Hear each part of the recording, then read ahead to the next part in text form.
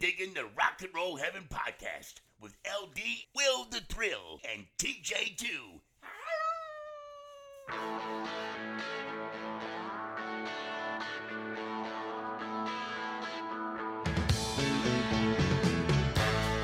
Hey, everybody. Welcome to the Rock and Roll Heaven podcast, where we talk about the lives, careers, and deaths of famous musicians. And this is a little different. You're noticing a little bit of a different voice here. We're switching it I'm up. admin. Yeah. So this is admin Thea here. And this is our little side project we're doing called the Admin Thea's Not Dead Yet Report. Nice. Yay! Yes. All good stuff. Yes. So it's all chaos because these fine folks have given me my little platform to do stuff and things on, and it's pretty exciting. Nice. We're happy to have you. Yeah, thank you. All right. The other voice you're hearing is co-pilot here on this one, Mr. Will the Thrill. Hello. Greetings and salutations. Yes. So what we're doing today is we're going to talk about a band or musician that has not yet become podcast eligible. And what we mean by that is they are still above ground and not yet pushing daisies. They are alive. Yep, still creating music, still making an impact on the world. So on this episode, we are going to go ahead and cover one of my favorite bands of all time. We're going to cover Bad Religion. Very nice. Now, Will, you know about Bad Religion, right? I sure do. Yes, I did. There was a phase in my life when I was listening to more punk, and they were definitely on the list. Them and NoFX and Pennywise, to name a few. Oh, cool. Very cool. So that's exciting. Yeah, Bad Religion, one of my favorite bands. My first exposure to Bad Religion was, when I was pretty young. I was going through my stepdad's record collection, and I found this record that had this cool kind of spacey looking cover on it. It was called Into the Unknown. And I was really excited by a band that forced me to pull out my mother's 10-pound Merriam-Webster's dictionary to understand a song called The Dichotomy. Now, to my young teenage self, it was the coolest thing in the world that I had to do that just to understand a song. So we'll fast forward a few more years. Early 2000s, I ended up moving out to Los Angeles and ended up getting very involved in the punk rock music scene.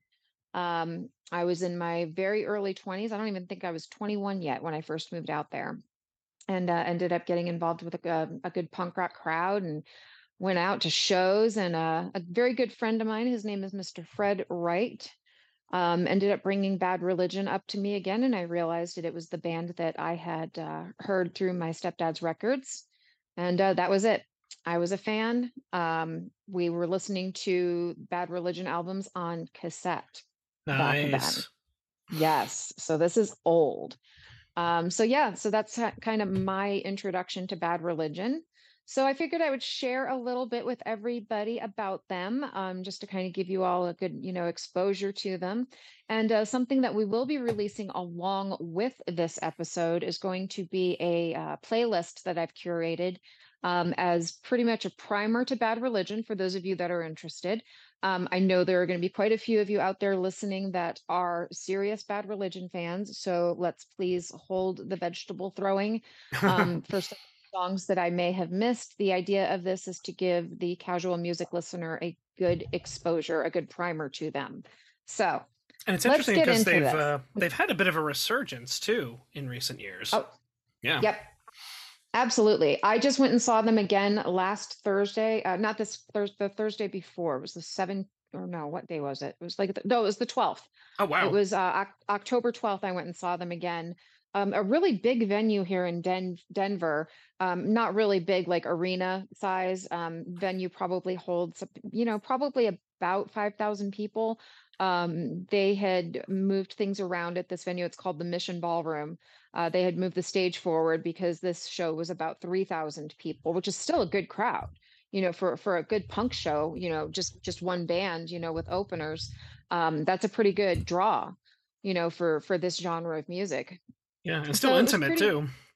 Yeah, still intimate. Not my favorite thing in the world. I much prefer smaller, even smaller venues than that.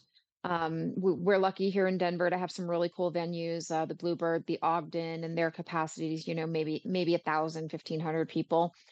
So I prefer those venues, to be honest with you, but it's still exciting to go and see one of my favorite bands anytime I can. Nice. So let's get into a little bit of Bad Religion here. I just want to cite some of my sources. Some of my sources for my research here are from the BR page, which has been basically a fan-run site for a very, very long time that keeps up with the history of the band, really thriving community there. Wikipedia I'm sorry, it's the brpage.net that I did some of this research with. Wikipedia and then other random, articles and sources throughout the interwebs. Very cool. So, yeah, thank you.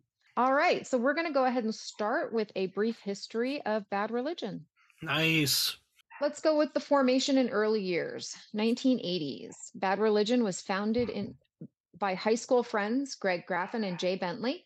They released their debut album, How Could Hell Be Any Worse, in 1982.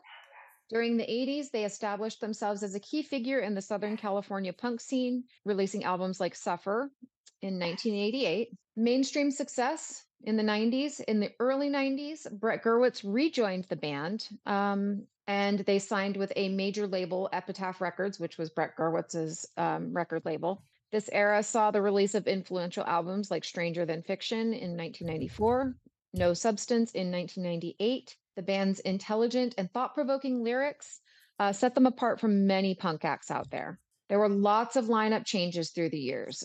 This makes them one of the most resilient bands in punk rock, in my opinion. And despite these several lineup changes over the years, Graffin and Gurewitz have remained the band's core songwriters. And let's see here. Let's fast forward a little bit to the 2000s and beyond. In the 2000s, we saw Bad Religion continue to release albums, including The Process of Belief in 2002, which is one of my favorite albums of theirs. Which one was that? The Process of Belief. Oh, okay. Yep, incredible album. True North in 2013, and they've maintained their reputation for socially and politically conscious lyrics. So Bad Religion is really known for their diverse sound characterized by melodic punk rock and intricate harmonies. They have influenced countless punk and alternative rock bands out there. Their lyrics often explore themes such as religion, politics, and society. They do remain an active and influential band, and they have a very serious, dedicated fan base. Their longevity and their commitment to the punk ethos have solidified their place in the history of punk rock. Greg Graffin, who is their singer, he's known for his career in music as the lead vocalist and songwriter for Bad Religion. However, he has a very strong educational background, and he's authored several books. A couple of books that he's put out here. He did Anarchy, Evolution, Faith, Science, and Bad Religion in a World Without God. That was released in 2010. He explores the intersection of science, reason, and his experiences in the music industry with that. He released Population Wars in 2015. In this book, he delves in the concept of a competition in the natural world and how it relates to human society. He also released a biography. I forgot to write this one down in my notes, so I'm just going to grab the book right here. This is Punk Paradox. It's a memoir by Greg Graffin. I strongly recommend this. This was fascinating. This talked a lot about, his time with Bad Religion, his educational journey, his career, etc. And he released this November of 2022. So, he's a really interesting guy. When he released, it was Population Wars in 2015. I believe it was coinciding with a Bad Religion tour. I got to go to a bookstore here in Denver called The Tattered Cover and hear him speak on the book, briefly meet him and get my book autographed by him, which was a fun experience. Yeah. Yep. Ever the nerd, right? So, all right. So now we're going to get into a little bit more of the history. That kind of gives you a brief overview of them. So Bad Religion have been role models for many second generation punk bands since the early 90s. They've been around for over 25 years, collected a devout and steadily growing fan base. Their provocative lyrics sang on fast, melodic, though sometimes aggressive guitar playing, backed with harmonies. It became their trademark. But how did it start out? They were a do-it-yourself punk rock band, and they became extremely influential. So in 1979, at the age of 15, Gregory Walter Graffin discovered the radio show Rodney on the Rock on K-Rock. This was in Southern California. Yeah, KROQ. Yep, K-Rock. Yep, absolutely. Anytime I go to California these days, I have to turn it on to K-Rock. And 9 out of 10 times, the minute I turn it on, as soon as I'm within reception area, it is either a Bad Religion song or a Social Distortion song playing, almost as if K-Rock has sensed that I am back in the area and welcoming me with open arms again. Very cool. So, yeah. So Rodney on the Rock, Rodney Bingenheimer, also a legend in his own right. We could actually do a show on him. Oh, he's just incredible. This man is just amazing. His experiences are just unreal. His experiences, how humble he is, and just the amount of effort and work he has done just by giving bands a chance, a platform. You know, back in the days, people would just send him a tape. Mm-hmm. And he'd play it, and it would get them exposure out there. He was incredible. But that would be another show. Rodney was known for featuring the latest punk and new wave releases from the UK and New York. But possibly more importantly was that the show also played a lot of unknown punk music from the Los Angeles scene. For Graffin, the show was a revelation. Finally, he had found something he could identify with. At his school, only quite a few other kids were interested in this scene. Just a few of those were proper musicians. One of them was drummer Jay Ziscout. I always say his name wrong. Sorry, Jay Ziscout. We apologize. Together, yep, we apologize. Please don't again with those vegetables. Together, they decided it was time to start a band in their favorite genre. A guitarist was found in Brett Gurwitz from Woodland Hills, California. Fun fact. Woodland Hills, California is where Bad Religion started. My roommate and dear friend of like 15 years went to the same high school, graduated from the same high school that most of Bad Religion attended, Camino de Real. I'm going to say it wrong, and I apologize. Camino de Real, yeah, that's where Aaron went to high school. They were a couple of years ahead of Aaron, but they were in the graduating class of his brother. Okay. Now, of course, I was like, holy crap, you need to find out if your brother knew any of these people. His brother didn't remember anybody from the group, but you know, there's a fun fact and a weird tie to the podcast. So there we go. Yay. Very cool. Yeah. So back to Gurwitz was from Woodland Hills, who was introduced to them through mutual friend. At that time, Brett also had already played in a new wave band called The Quarks. Now, that name just makes me laugh, just looking at the intelligence of these guys in this band. Yeah, they're definitely a cut above, you know, and it shows. Yes, absolutely. He preferred punk music over new wave, so it wasn't a problem to quit the Quarks and join Greg Graffin and Jay Bentley's band. Besides that, he also owned an amp and a van. When somebody's got an amp and somebody's got transportation to haul the equipment. You can get into any band that way. Yeah. Yeah, you're in the band. Congrats. So, with Brett's arrival, a new band was born. The trio started to rehearse, but in a few weeks, they noticed that there was something missing. A bass player. It's always the case. Yeah. Yep. That's the other key. If you have an amp, a van, and a bass, go anywhere you want. That's it. Yeah. No kidding. So Jay Bentley, who went to the same school as Greg, became the band's newest member after Greg had contacted him. Bentley, however, was originally a guitarist and wanted to be in a band, so he agreed to play the bass, even though he didn't know how to play it. Not unheard of. A lot of guys do that. I think Tom McGinnis pulled that one off too. Yeah, absolutely. Yep. Tom McGinnis. Manfred Mann's Earth Band. Woo! Take it away, Tom. Ladies and gentlemen, I am Tom McGinnis, and that was your federally mandated Manfred Mann reference of the podcast. I hope you are satisfied. It is one of our greatest achievements. You, folks, yes, we are always satisfied. Every time, Tom. Every time. So thank you, Tom McGinnis. Hello, Pantheon Podcast listeners. Christian Swain here to tell you more about my experience with Raycon earbuds. Our family now has 3 pairs of Raycon earbuds around the house, and my wife just grabbed a pair of the Headphone Pros to replace some headphones from a company that was double the price. And yes, she loves them. Now, if you haven't pulled the trigger on a pair of Raycons, Or even if you have, but you're in the market for another pair because they're just that good, well, now is the time to check them out because they just launched their upgraded model of the best-selling everyday earbuds. With Raycon's upgraded everyday earbuds, now you also get active noise cancellation, ergonomic design, and multi-point connectivity that lets you pair with 2 devices at once. New quick charge function, 3 customizable sound styles, plus awareness mode. Available in a variety of vibrant new colors to complement any and all skin tones. I even have a pair of earbuds in a cool green color. I have tried just about every earbud known to humankind, and these Raycons are fantastic. Seriously, if you've been wanting to check out Raycons, there truly is no better time. You're going to ask yourself why you didn't check them out sooner, and Raycon offers a 30-day happiness guarantee. So what are you waiting for? Go to buyraycon.com/Pantheon today to get 20% off your Raycon order, plus free shipping. That's right, you'll get 20% off and free shipping at buyraycon.com/Pantheon. buyraycon.com/Pantheon. All right. Where was I?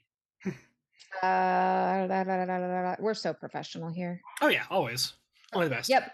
Basically, For sure. he agreed to play bass because he was a guitar player. That's He's right. like, I'll play bass to be in your band, which is, again, something Yep, people do. for sure. Yeah. So now completed with Jay Bentley, the band still needed to come up with a name. Several names were considered. So here's some good ones that were spitballed. Oh, these are always fun. Yep. Smegma. Catchy, but yeah. Yep. Stinky. Wow. Yep. Then we have the popular head cheese. I sense a theme. I sense a more of a rung of of sophistication. Yep. So here's the one that I really think they should have gone with, and this would have made them like huge, worldwide, huge arena selling band. You ready for this? Let's do it. Vaginal discharge. Yeah, again, I sense a theme. Yep. And then we've got Bad Family Life. Not my favorite. No. But finally they agreed that Bad Religion was the name. So they ended up coming up with what's lovingly known of as the Crossbuster, which is their logo. The Crossbuster is basically, imagine a no parking sign, but instead of the P, you have a cross. There you go. That became the Crossbuster insignia became their logo. The idea behind both the band name and the logo weren't meant to be anti-religious. It was their way to define religion as any kind of social group that prescribes a certain way of thinking. So they're not telling you that religion's bad. They're just saying that, it's not what it's necessarily served up to be. Mm-hmm. It's not quite black and white like that, right? Right. So, all right. So Greg Graffin's garage became the band's official rehearsal space, and it was nicknamed the Hellhole. Fun fact. There's a famous picture out there of Bad Religion in the Hellhole, and in that picture, my friend that I mentioned earlier, Fred Wright, he was there during that performance. No way. Yeah. So my buddy Fred, he's just like one of those people that you meet certain people in life, kind of like how I ended up meeting you guys. You just meet people in your life that end up being, forever friends for whatever reason. Paths just cross. Fred's probably 10 years older than me. So he was there during the forming of all of this stuff happening in SoCal. He was in a lot of bands. So Fred, to this day, very dear friend of mine, but he was there at the Hellhole. Very cool. Oh, yeah. All right. So they usually rehearsed when Greg's mom was at work. From the beginning, the band had already gathered a small fan base, local kids. They would pass by and hang out in front of the garage. Hello, Lydia. You can hear her? I can. Gosh, I am upstairs. You should not be able to hear her. She's being loud. That's okay. She's got a lot to say. She likes Bad Religion. Clearly. Mm-hmm. So it didn't take long before the 4 musicians entered studio to record their first demo. The tape was spread around amongst friends, like that's how it was done back then. One of those friends was Lucky Learer, drummer for the Southern California punk band The Circle Jerks. When Learer was invited to Rodney on the Rock he took the opportunity to introduce Bad Religion to the radio audience by giving the tape to Rodney. And in a matter of time, Bad Religion debuted as an opening band for Social Distortion. Now, that's a show I would love to have seen. I am a big Social D fan, so yeah, Same, I'd be all same. over that. How could you not be? Yeah. I mean, absolutely. All right. So the band was now set on recording their first EP. To put it out, Greg and Brett decided to form their own label, Epitaph. The self-titled EP was first recorded in a small studio run by Ziskraut's drum teacher. However, the band decided to master their first vinyl at the Gold Star Recording Studio in Hollywood. So with the success of this EP and a $1,000 loan from Brett's father, Richard Gurwitz, the band could now record How Could the Hell Be Any Worse? This was their debut album that was released in 1982.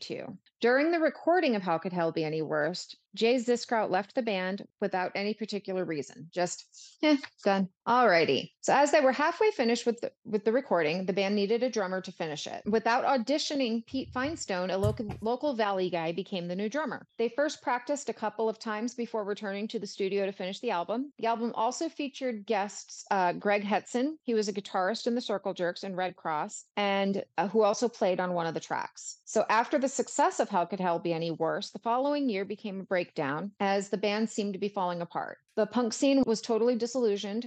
Greg Graffin was getting ready to go to college in Madison, Wisconsin. Gurwitz started already in 1982 getting into drugs. Finestone left the band to study in England, and Jay Bentley walked out of the studio when they were recording the first song on their second album. Oh, jeez. Yeah. Complete implosion. Yeah. Yep. Boom. So the main reason Jay quit the band was that he didn't agree on the new sound of the band. Greg gotten a Roland June 6 synthesizer, and he only used one polyrhythm, which sounded monotonous. Besides the breakdown of the punk scene, Greg also started to see the band more as a hobby than as something serious. In '83, the second album, Into the Unknown, was finished with a new drummer, Davey Goldman, and bassist Paul DeDonna. After recording Into the Unknown, Greg moved to Madison to get in-state tuition. Brett had to shut down the Epitaph label as it was bankrupt and continued working at Chameleon. Oh, so they did declare bankruptcy? Yeah. Oh, wow. It was bankrupt. I don't know if they ever really declared bankruptcy or not, but it was basically bankrupt. Got it. Yep. Jay Bentley was the only one who was still playing in a band. After leaving Bad Religion, he was asked to join another favorite band of mine, TSOL. At that time, he also played in a local band called Wasted Youth. When TSOL's original bassist returned to the band, Jay left and joined another band called Cathedral of Tears.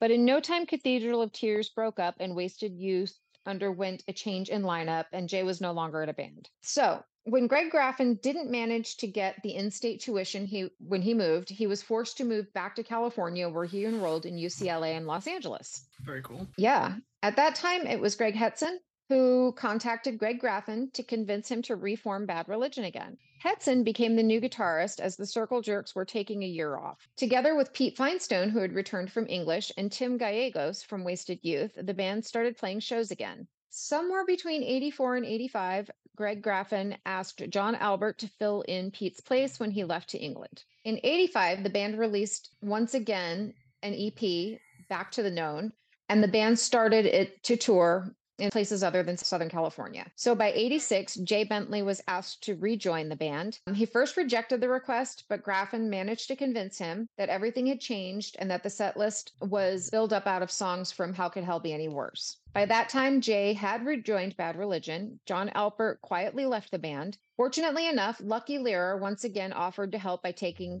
place behind the drum kit in September of 1987. Meanwhile, Graffin and Jay occasionally bumped into Brett Gurwitz, who had quit doing drugs at this point, but they couldn't convince him to come back to the band. After the failure of Into the Unknown, Brett wasn't so sure about acceptance of the band in the Southern California punk scene. Time was passing, and Bad Religion was back in the scene and playing shows again. But when Greg Hetson had to tour with the Circle Jerks, there was no guitarist in the band. Brett decided to fill up the place for only one show in San Francisco. That show reunited Brett with the band again. All right.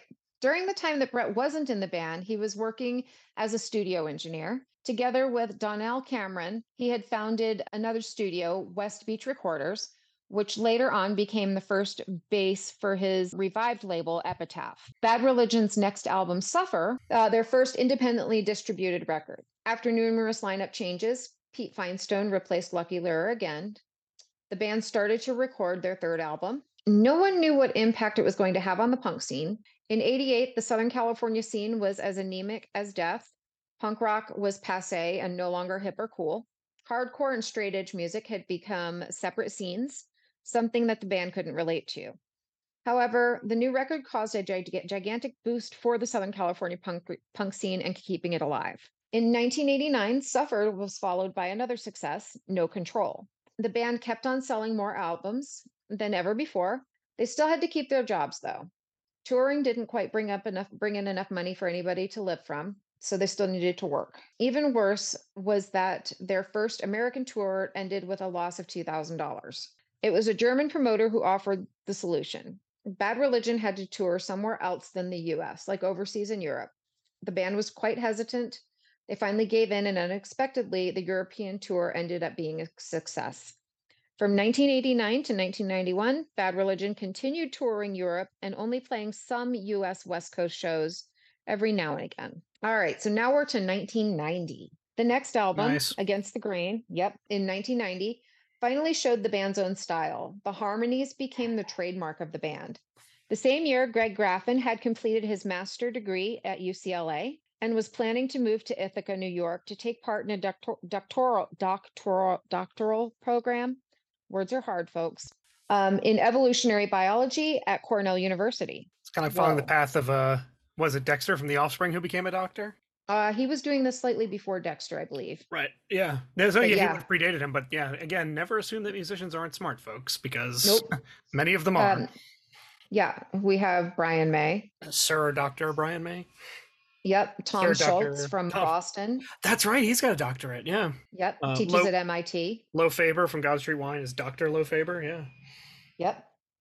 Yep. So that always just amazes me that people can do that. It's just fascinating to me. Music is, I mean, it's sort of a science unto itself, so I absolutely think of it that way. It makes sense, yeah. Yeah, for sure. So, Cornell University. Now, Greg Hetson worried about the band's future, but Greg Graffin could reassure him that nothing would change. Even when Pete Feinstone decided to leave the band for his side project, The Fishermen, the band just looked for someone who could replace him, Bobby Schayer. Fun fact! Mr. Bobby Schayer, who is a pal of mine, is my birthday twin. That's cool. December 23rd. Nice. Yes. So, Bobby had been a longtime fan of the band and was known as being a talented drummer. In 1980, he started drumming after he learned to play both guitar and bass. In 1988, he joined his first band called The Questions. If it wasn't because of his love for the band that Bobby was asked to join Bad Religion, it was because of his first drum teacher, Lucky Lehrer, who showed him his drum techniques. And so it was quite likable that one circle jerk, Greg Hetson, called Bobby asking him if he was interested in becoming Bad Religion's new drummer.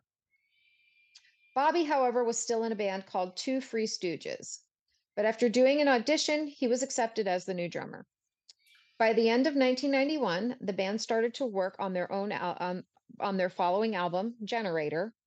During the recording process of Generator, the Gulf War reached its climax when Baghdad was bombed. When the San Francisco-based fanzine Maximum Rock and Roll approached Bad Religion with the question if they were willing to take part in recording a protest EP with Noam Chomsky, the band immediately recorded two songs, Heaven is Falling and Fertile Crescent. Even though these songs were meant for the Generator album, the tracks also appeared on the New World Order War #1. So, with Generator, the band signed a 60-page record contract with Epitaph Records. Holy. Yep, I guess those are some big contracts. Clearly.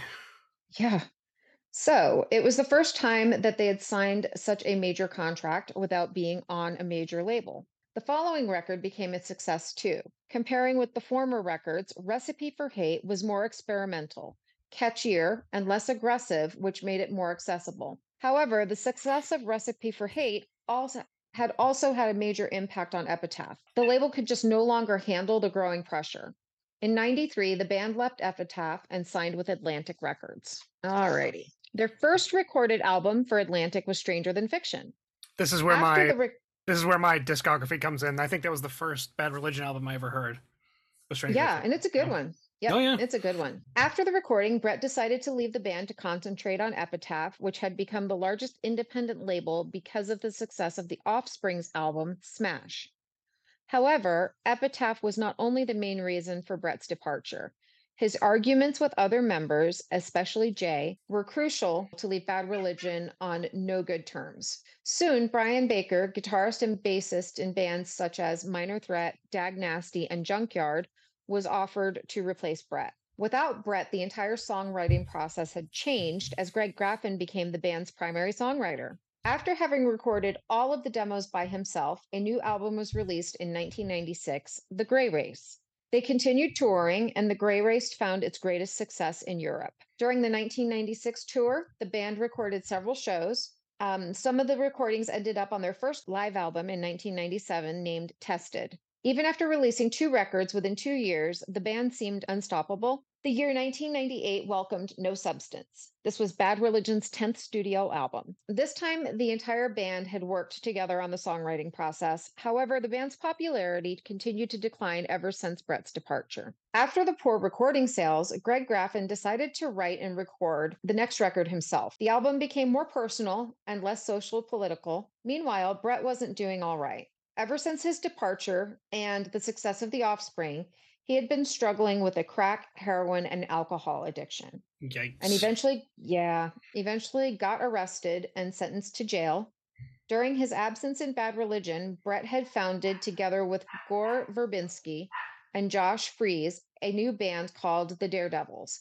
However, after recording the single Hate You, which was reportedly directed at Jay Bentley, the band fell apart. Nevertheless, the end of the Daredevils wasn't the end of Brett's musical career. It was Greg Graffin who kept in touch with Brett all of the time. And in 2000, Brett joined Bad Religion, once only to co-write and play the guitar on the song Believe It on Bad Religion's album, The New America. The New America was considered to be a small improvement comparing with No Substance. The band still seemed to have lost their way over the years. The following year, 2001, brought quite some changes. Bobby Shayer had to leave the band as he was no longer able to drum professionally due to a chronic progressive shoulder injury. However, instead of one, the band embraced 2 new members. Brooks Wackerman, oh man, that name. That is Wackerman. Priceless. Brooks Wackerman.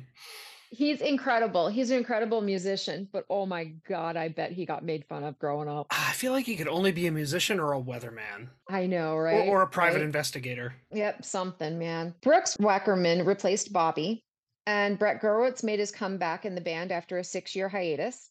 Brooks, often referred to as a drum prodigy, had played ever since his childhood in several bands, such as Bad for Good, The Vandals, and Suicidal Tendencies. Hey, Thea, I hate to cut in here, but we are going to take a short break for our sponsors.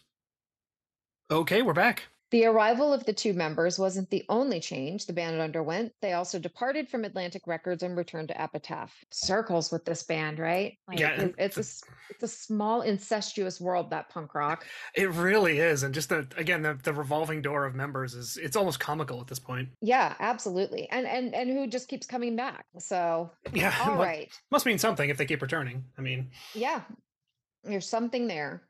So the renewed collaboration between Greg Graffin and Brett Gurewitz brought the band to a peak again. When they released their 12th studio album, The Process of Belief, in 2002, this is truly one of my favorites. The success of The Process of Belief showed that it was the right direction to start co-writing songs again. Brett still had his duties at Epitaph, so touring with the band didn't seem very realistic. He stayed as a band member, but only played shows in the Southern California region. I've seen Bad Religion more than 50 times, Will. Oh, jeez. Wow. Yeah. I think I've only ever seen Brett, or Mr. Brett, as he's fondly called in the community. I've only seen Mr. Brett perform with them maybe 3 times. That's it. Wow. And in 50 showings. Yep, absolutely. So in June of 2004, The Empire Strikes First was released. This is another one of my favorite albums. That's another one that pops out to me. And that's sort of like, again, a little bit later. I mean, you're talking about, like, again, post Offspring, post Green Day, kind of a different one of their resurgences, which they just seem to keep coming back. Yeah, absolutely. Incredible band, incredible album to me. I love the lyrics. It is very political in a lot of ways. It's a killer album though. Absolutely. So Yeah. So comparing with all their other albums, this one tended to be their first concept album. It was Bad Religion's way to show their dissatisfaction about the Bush administration and its war on terrorism. And let me tell you, it shows. Oh yeah, there's no mistaking it. Nope. So in 2004 and 2006, the band continued touring all around the world, even released their first live DVD called Live at the Palladium. Great DVD. During 2006, yeah, you should find it. Nice. Cool. Sorry, I didn't mean to cut you off there. No worries. So during 2006, the band started to write and record a new album. And we'll go into that when I get to the next page. All right. So meanwhile, Greg Graffin had to combine the recording of the album with his lectures at UCLA, where he'd become the teacher of life sciences after getting his PhD in zoology at Cornell University. In 2007, New Maps of Hell was released, 25 years after the release of their first album, How Could Hell Be Any Worse? Even after almost 30 years with numerous changes in lineup, they are still motivated and energetic enough to record more albums. During the 30th anniversary House of Blues tour, the band recorded their second live album, 30 Years Live, to celebrate their 30th anniversary. After the House of Blues tour, the band immediately started recording their 15th studio album named The Descent of Man, which was released on September 28th of 2010. During the summer of 2012, the band started to record a new album with Joe Barresi, this was their 16th album, True North. This was released on January 22nd of 2013. Not so long after True North was released, noteworthy changes occurred. Nigh perennial guitarist Greg Hetson and percussionist of 15 years, Brooks Wackerman, saw their lives take them in other directions and both resigned from Bad Religion. Such developments can be devastating for some bands, but not all. Fortunately for everyone, competent successors were found in Mike Dimkick. I can't ever say his name right either. I'm sorry, Michael. And Jamie Miller, respectively. And the band was able to carry on. New Bad Religion songs were not immediately forthcoming. However, through many bemoaned and in long wait for what lay in store, it should be understood that the individual members of Bad Religion have very full plates, which to say, they must balance various competing interests, family, non-Bad Religion careers, life obligations. It would therefore be 6 years before the next full-length Bad Religion record would provoke thought and inspirit mosh pits around the world. During those 6 years, the longest time ever between Bad Religion album releases, listeners were grudgingly compelled to content themselves with a number of reissues, along with singles, The Kids Are Alt-Right.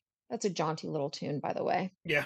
And The Profane Rights of Man. Naturally, there was much grumbling and speculation on parts of pundit, critics, and fans. In the end, it became evident that Bad Religion had in fact been hard at work for some time, stubbornly refusing to be rushed into releasing a subpar, by their own standards, record. Finally, the 17th Bad Religion album, Age of Unreason, was released on May 3rd of 2019 via Epitaph Records. Age of Unreason simultaneously expresses the group's still erudite worldviews, pays homage to the band's stylings, both modern and vintage, and proves the time-honored tradition that is potent even in this new skull era. So after approximately 40 years, Bad Religion remains quite vivacious and quite peerless. So I do have to give the vast majority of credit to most of this to Jesse and Justin of the badreligionpage.net. Cool. These are people that have done years and years of research and kept up this resource for more than 25 years, I would say at this point. So I do have to give them credit and thank you for making this information available. So I want to kind of sidetrack a little bit here. Greg Graffin, really cool, incredibly intelligent man, obviously with his career with Bad Religion, his professional career, educator, etc. So Graffin also has his own solo career. Cool. He recorded a solo album in 1997 called American Legion. This is considered, it's consisted of softer, more pop-oriented folk songs. Most of this album was written during the break of his marriage, and the song reflects this in the lyrics and its style. In 2005, Graffin recorded his second solo album, Cold as the Clay. The album is an amalgamation of new songs by Graffin and 18th and 19th century folk songs. This was produced by Brett Gurewitz and released via Anti on July 10th of 2006. And in September 2015 interview, Greg revealed that he had been working on his third solo album on which he planned to continue the folk style of Cold as Clay. That record, Millport, was released on March 10th of 2017. It was co-written and produced by Gurewitz and features members of Social Distortion as backing musicians. Very cool. So, yep. And here's a little bit more here. A little bit more about Graffin. Graffin's always been, kind of a hero to me, because there's this guy that's, in probably one of the most poignant punk rock bands of all time, yet he's extremely intelligent, extremely educated. So I wanted to tell a little bit more about his background. So Graffin attended El Camino Real High School. He then obtained both his BA in biology, BS in geology, and master's in geology at the University of California, Los Angeles, UCLA. He went on to earn his PhD in zoology from Cornell University. The PhD dissertation was supervised by William B. Provine. After years of being out of print, the title of his dissertation changed to Evolution and Religion, Questioning the Beliefs of the World's Eminent Evolutionists. Graffin returned to UCLA, where he taught natural science courses. In a June 2008 interview with Bad Religion bassist Jay Bentley, he mentioned that Graffin would be teaching there from January to March of 2009. In April of 2011, Graffin revealed that he would return to Cornell University that fall to co-teach for 14 weeks. In 2011, the new type species, I'm going to butcher this, Quillinia graffini, of an extinct bird from the lower Cretaceous, was named after Graffin for his contributions to evolutionary biology, his public outreach through music, and his inspiration to young scientists around the world. That's really cool. Work as an author and an educator. Just a bit more here. Graffin received the Rushdie Award for Cultural Humanism from the Harvard Humanist Chaplaincy. Thank you. In 2008. Through 2003, Graffin was engaged in an ongoing email discussion with Preston Jones, a historian at the Christian John Brown University in Arkansas and a fan of Bad Religion. The informal philosophical debate that resulted was published in a book titled, Is Belief in God Good, Bad, or Irrelevant? A professor and punk rocker discuss science, religion, naturalism, and Christianity in 2006. In 2009, Graffin announced that he had co-written a book with the American author Steve Olson titled Anarchy Evolution, released on September 28th of 2010. The same day, his band Bad Religion released their 15th album, The Descent of Man. In his book, Graffin writes that he is an atheist. I've never believed in God, which technically makes me an atheist. Although Graffin is not religious, he prefers to identify as a naturalist rather than an atheist. Naturalism is a belief system. A lot of scientists bristle at that. We all have to believe that we can find the truth. Evidence is my guide. I rely on observation, experimentation, and verification. He also filmed and co-produced a television pilot called Punk Professor. In 2010, he commented on the project, "It's sitting on someone's shelf waiting to be developed. I'm not actually pursuing it. I said, yeah, I'll shoot the pilot. Then it's out of my hands." On March 24th of 2012, Bad Religion headlined the Reason Rally in Washington, D.C., where Graffin performed the U.S. national anthem. Another book entitled Population Wars was released in September of 2015. It had been in the works since at least April of 2011, and Graffin spoke about it to be a bit more in depth about the process of evolution. In a November of 2015 interview, Pop Matters journalist J.C. Mackick III for Graffin's book Population Wars Graffin stated, "I've made a lot of mistakes, but you can't dwell on mistakes because life is about an adventure. It's about discovery, and you'll learn from your mistakes. So unless you're completely shut down to improving your life, I believe you can continue learning until you are very, very old. You have to look at those past missteps as learning experiences." And that, as they say, is that, ladies and gentlemen. That is a history of bad religion and some more information about one of my heroes in life, Mr. Greg Graffin. That's awesome, Thea. And he's the kind of guy I just want to sit down and have a beer with and just hear him talk. You know, No just kidding. tell stories. Absolutely. Tell me about anything. I don't care. Yeah. Yep. Absolutely. What an interesting cat. Yeah, that's awesome. Yeah, and it's great to celebrate Yeah. people who are actually still with us. You know, a lot of the time our show has a bit of a gloomy overtone to it, but you know, this time we're able to spice it up a little bit, make it exciting. You know, Bad Religion is so on, and they still tour, if I'm not mistaken. No. Yep. Like Yeah. I said earlier, I just saw them a couple weeks Yeah. ago, and they're still at the top of their game, and you know, and they never cease to amaze me. And I love that they're still out there and doing it. They do what they want. On this tour, they played songs that I had never heard them do live before, and it was definitely a departure from their normal set lists. But I was all about it. I couldn't be mad at it at all. I was so happy. It was so good. So I Awesome. really like the fact that while they will play the standards, you know, songs that are must, you know, that everybody wants to hear, but they also cater to their fans as well. You know, those of us that have been in it for the long haul, and Mhm. they play stuff that we want to hear. So that just makes me happy. Very cool. Excellent. Well, I just want to say thank you, Thea, for putting this together and teaching us a little bit about, you know, a band that means so much to you and adding a new dimension to our show. I think this is going to be awesome. Absolutely. And I Cool. haven't decided on who our next guest or who our next episode for the Admin Thea's Not Dead Yet report is going to be, but I'll get it out there once I come up with it. That's very cool. In the meantime, you can check us out, folks. If you liked this episode, let's say you wanted to hear this, you go, hey, I want to hear that before anybody else. That's awesome. You can be part of our Patreon community. Patreon community is so important, folks. It helps us build this show, helps us add segments like this that Thea put together. It makes you part of the show, you know, help us bring you the content you're looking for on the artists you love.